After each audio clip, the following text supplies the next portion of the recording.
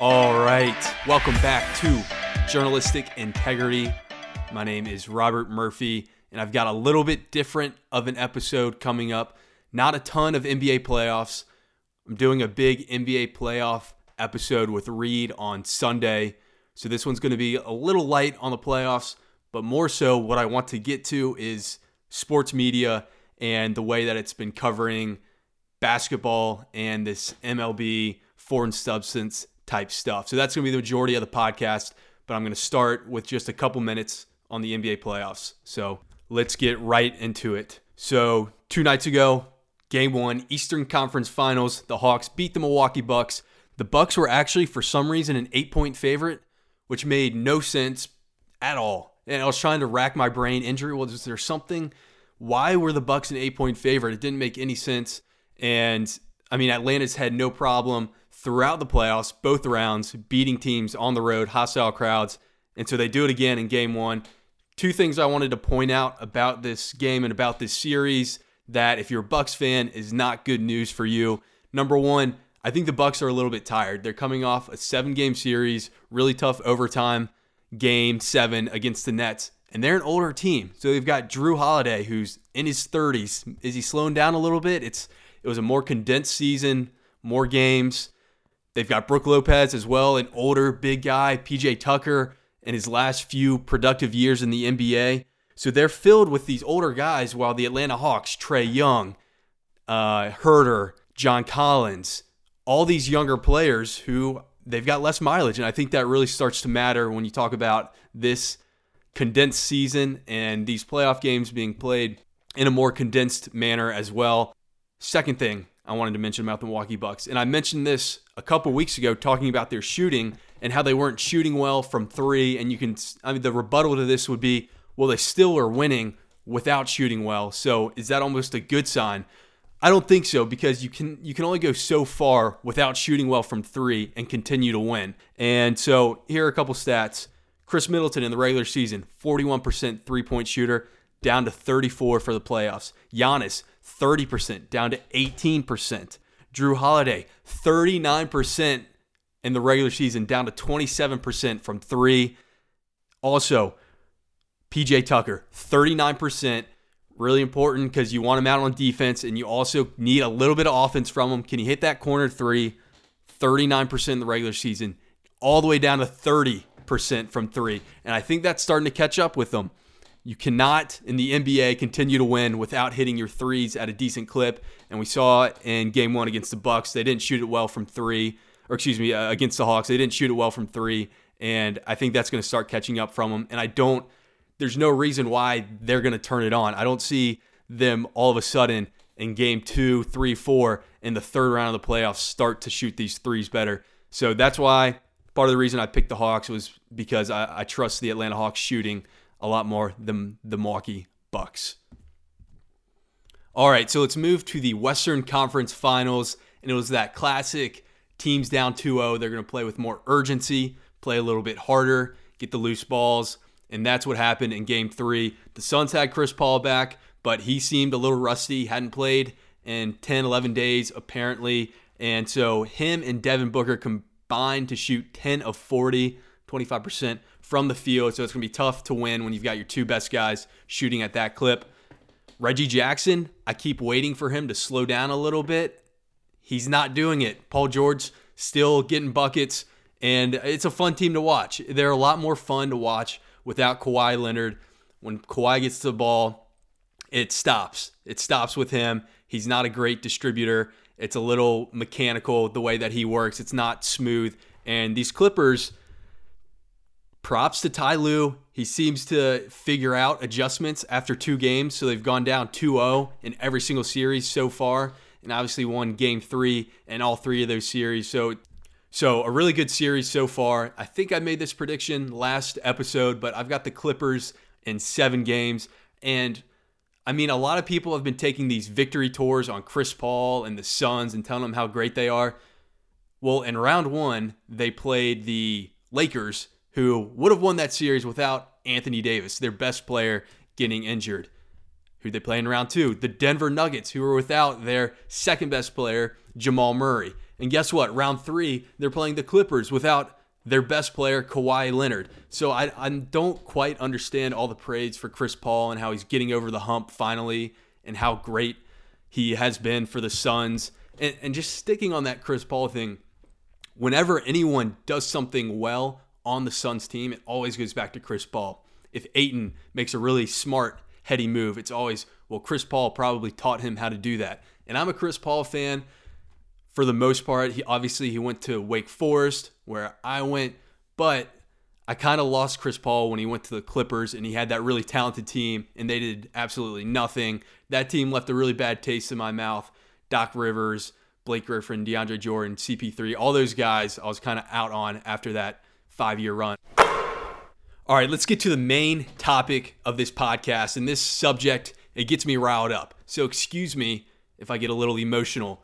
And so what's going on, if you haven't been paying attention, is it's come out that pitchers are using these really sticky substances. One of them is called Spider Tact, which is this industrial grade paste.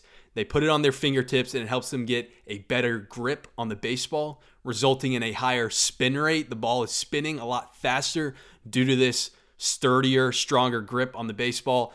And we've seen that it's resulted in a lower batting average. And we know that because when the major leagues baseball started cracking down on it, averages immediately went right back up. And it wasn't just a couple points. I think it was between 10, 15, 20 points on a batting average. So my big issue with this is the main takeaway from, well, let's actually start here. So the way this is being implemented, a starting pitcher gets checked prior to the game to see if they have any sticky substances. Is it on the bill of their cap, under their belt, in their glove, anything like that? And I believe coaches have 1 or 2 challenges. So if they see a pitcher in the 4th inning and they think he's touching his belt or whatever, they can say, hey, umps, go check him out. This is one of my challenges. And the reaction to this have been players, Max Scherzer, a bunch of pitchers, when they get checked coming off the mound.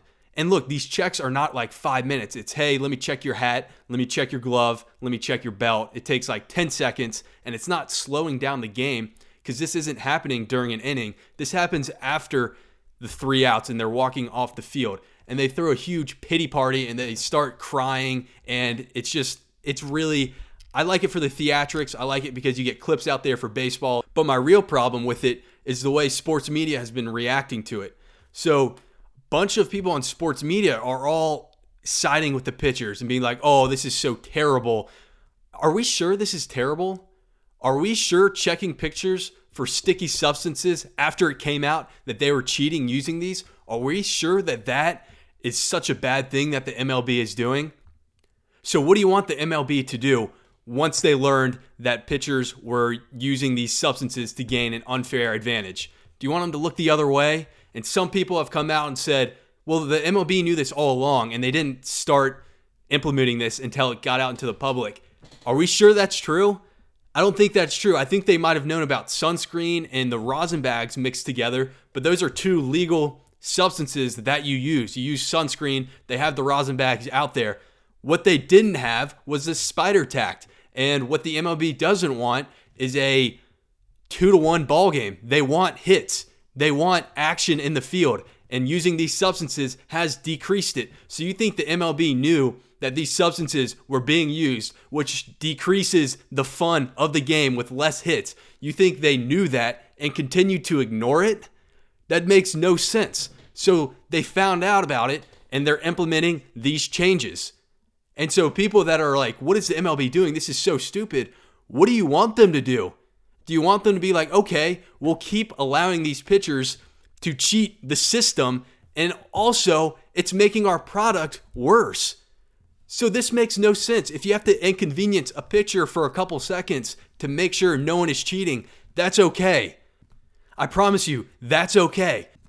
And then we've got journalists and sports media who are supposed to be the objective people, review the facts, and in types of events like this where you've got the MLB on one side and the players on another side, they're supposed to be in the middle. What's the objective truth? Instead, we've got sports media tweeting stuff like Max, in reference to Max Scherzer, and this is around an event where he was taking off his belt. Max, more like Magic Mike, hashtag fire Manfred, hashtag MLB sucks. And it's like, what does that even mean?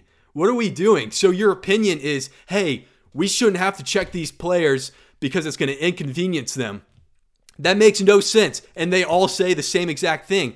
And this goes back to a bigger point where the people in sports media, they don't care what the dispute is. They already have it decided which side of it they're going to be on. They know if you side with the players, you're going to get the likes and the retweets, and the players have the power. They're going to like you. They're going to give you an interview and all that stuff. Nobody gets any brownie points for siding with the MLB. But whatever happened to looking at individual situations and providing what you actually think is the right reason, despite which party is right? And that's why I'm here. And that's why I provide the journalistic integrity. The answer to this is it's okay to inconvenience players for a couple seconds to ensure that, one, pitchers aren't cheating, and two, MLB has the ability to put out the best product, giving hitters a chance. One of the hardest things to do in sports is hit a baseball. Let's make sure that hitters do not have a disadvantage at hitting the baseball. And another tweet from another sports media person. So a guy named Sergio Romo was one of the first guys who threw out his glove and was basically about to strip. One sports media person tweeted, Sergio Romo is my spirit animal. So we are now combining our spirit animals with our sports takes. That's where sports media is right now. The MLB could come out and say, hey, we want to lower ticket prices to make it easier for all types of people to come to our games.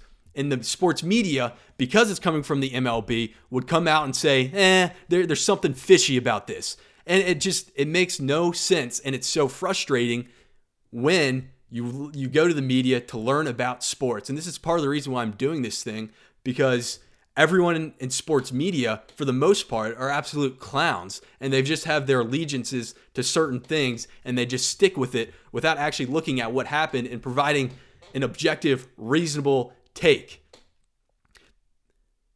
So back to the spirit animal tweet. So we are fusing our spirit. I would rather be back with the curmudgeon-y, ink-stained paper, old school reporter stuck-up types, get out of my press box types, than Sergio Romo is my spirit animal. So a 38-year-old reliever is your spirit animal? Why not go with the classic, what are those things called? A little Pomeranian dog. Ooh, look at me, I'm little and cute, but I've got a really big personality. What about that? Back in my day, we didn't confuse our takes with our spirit animals. If I came home one day and said, if I came home from school and I was like, hey, I was a lion today. I was a leader. I was kicking around the calculus book all over the place. Teacher had no idea what to do. I was a lion. I was powerful. And then I said, in addition, I like the Lions winning in this Thanksgiving game. I think they get over the hump. I would be kicked out of the house. In my household, we never, ever allowed takes to be penetrated and infused by our preference of spirit animals. There's no place in the game for that. Get spirit animals, get those takes out of here. All right. That's the baseball take. And everyone just loves, to sum it up, everyone loves crushing the MLB. It's going to do well on Twitter. It looks good. You're making fun of somebody. You get to tweet a funny video. Everyone likes to pile on. And I get the MLB has made a ton of mistakes as a league and not growing the game. They've got some stupid rules. But can we not just look at if we were to bring some random person up and say, hey, this is what we're doing. Someone was cheating. So now we're checking those group of people that were cheating. They'd be like, yeah, that makes sense. They wouldn't say, well, Sergio Romo is my spirit animal. This shouldn't happen. All right. So let's go to the NBA. And we've got sports media people complaining about the final four teams being smaller markets. We got the second team in Los Angeles, Milwaukee, Phoenix, and the Atlanta Hawks. And my response is, who cares? If you actually like basketball, and it's not like these teams have a bunch of scrubs on them. They've got superstars on them. They've got Giannis, right? We've got Chris Paul. We've got Devin Booker. We've got Paul George, Kawhi Leonard. there's a lot of good players in this Eastern Conference and Western Conference finals. So the whole complaining about small markets, if you actually like basketball, and if you're a journalist in sports media, there's a ton of storylines in it too. Can Chris Paul get over the hump and make a finals? Can Giannis get over the hump and win a finals? Can Trae Young continue to carry the Hawks in this young group? Can they continue to play well? There's so many things in the NBA. You don't have to rely. I mean, who can? When I'm watching a game, I'm not like, oh, well, this team, they play their home games at a really big city, so I'm definitely going to start paying attention to this team. Who cares? The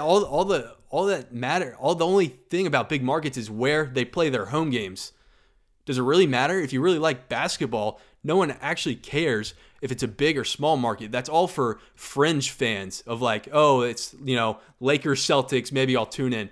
But for people that actually like basketball, do you really care if it's a big or a small market? No, it's basketball. And if you like basketball, you're going to watch anyway.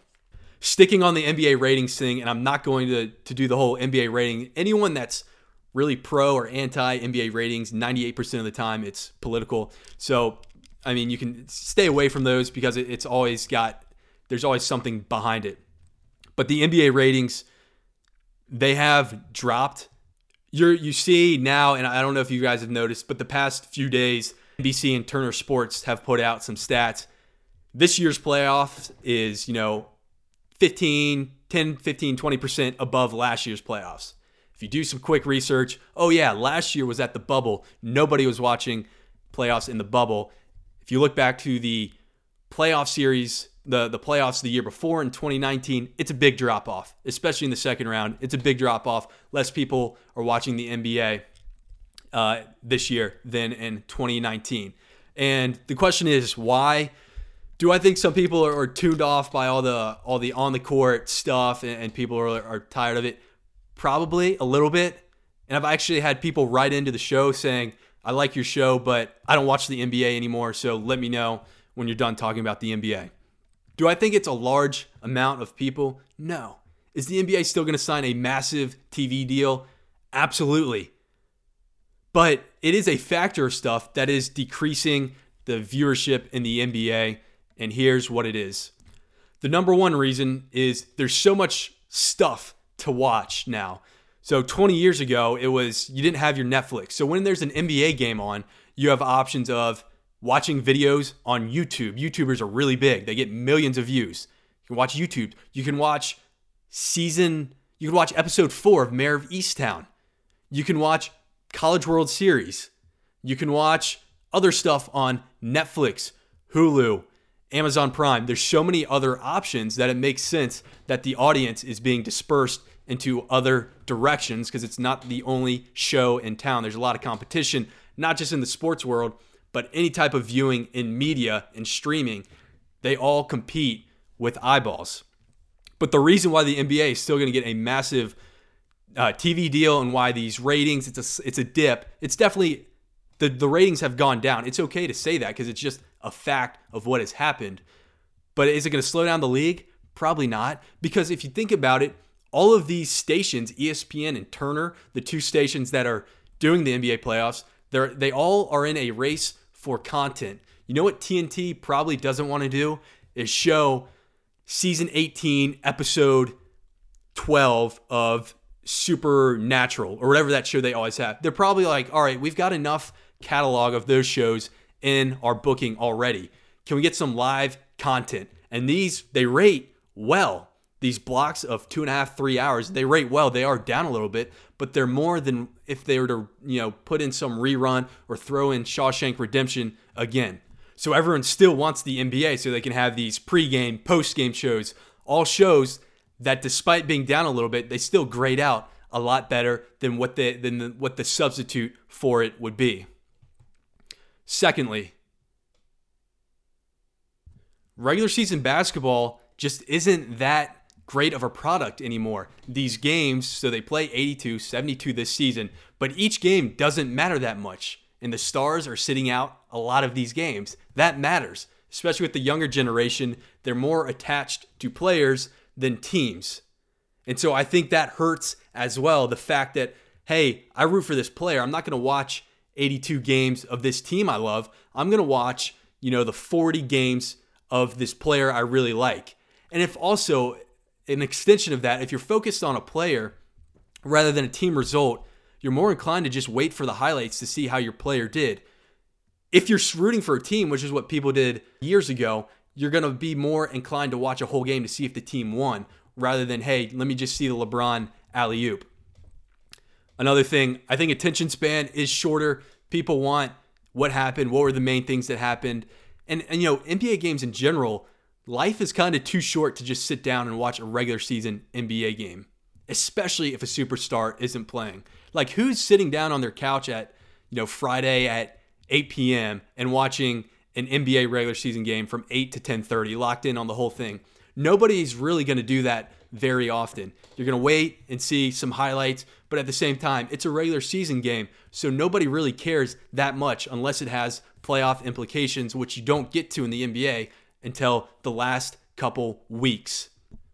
So what the NBA needs to do, and I think some other leagues, including the MLB, for sure need to do, but the NBA needs to cut the regular season down to at most 72 games because they're throwing out so many games. Players are taking games off because the players are telling you these games aren't important because they're resting for them. So if the players are saying, yeah, this game isn't very important, I'm just going to rest, why should a fan think it's important and watch? So if you decrease the number of games, maybe to 65, 68, and yeah, owners are going to lose money. You're not getting as many home games, all that stuff, but the product is going to be better. There's going to be more interest in each individual game, and I think that would help a lot, not just in basketball and baseball as well. So that ends my sports media rant. There's going to be a lot more of this because at this point, if you're on Twitter or if you just follow sports media, it is just kind of insane what is going on and how people are automatically wired to have certain takes. They don't even look into the situation. It's just this entity is doing this to this entity. I don't care what the facts are. I already know who I'm going to side with. And it's like, okay, well, why would anyone want to listen to you or follow you if they already know what your take's going to be before anything actually happens? And that's why I'm here, your fearless leader, leading you through this sports media landscape. That's what we do at Journalistic Integrity. Thank you, everybody, for listening. If you haven't already, please rate, review, and subscribe. We'll be back Sunday morning with an NBA-filled podcast. Thank you, everybody, for listening, and enjoy your weekend.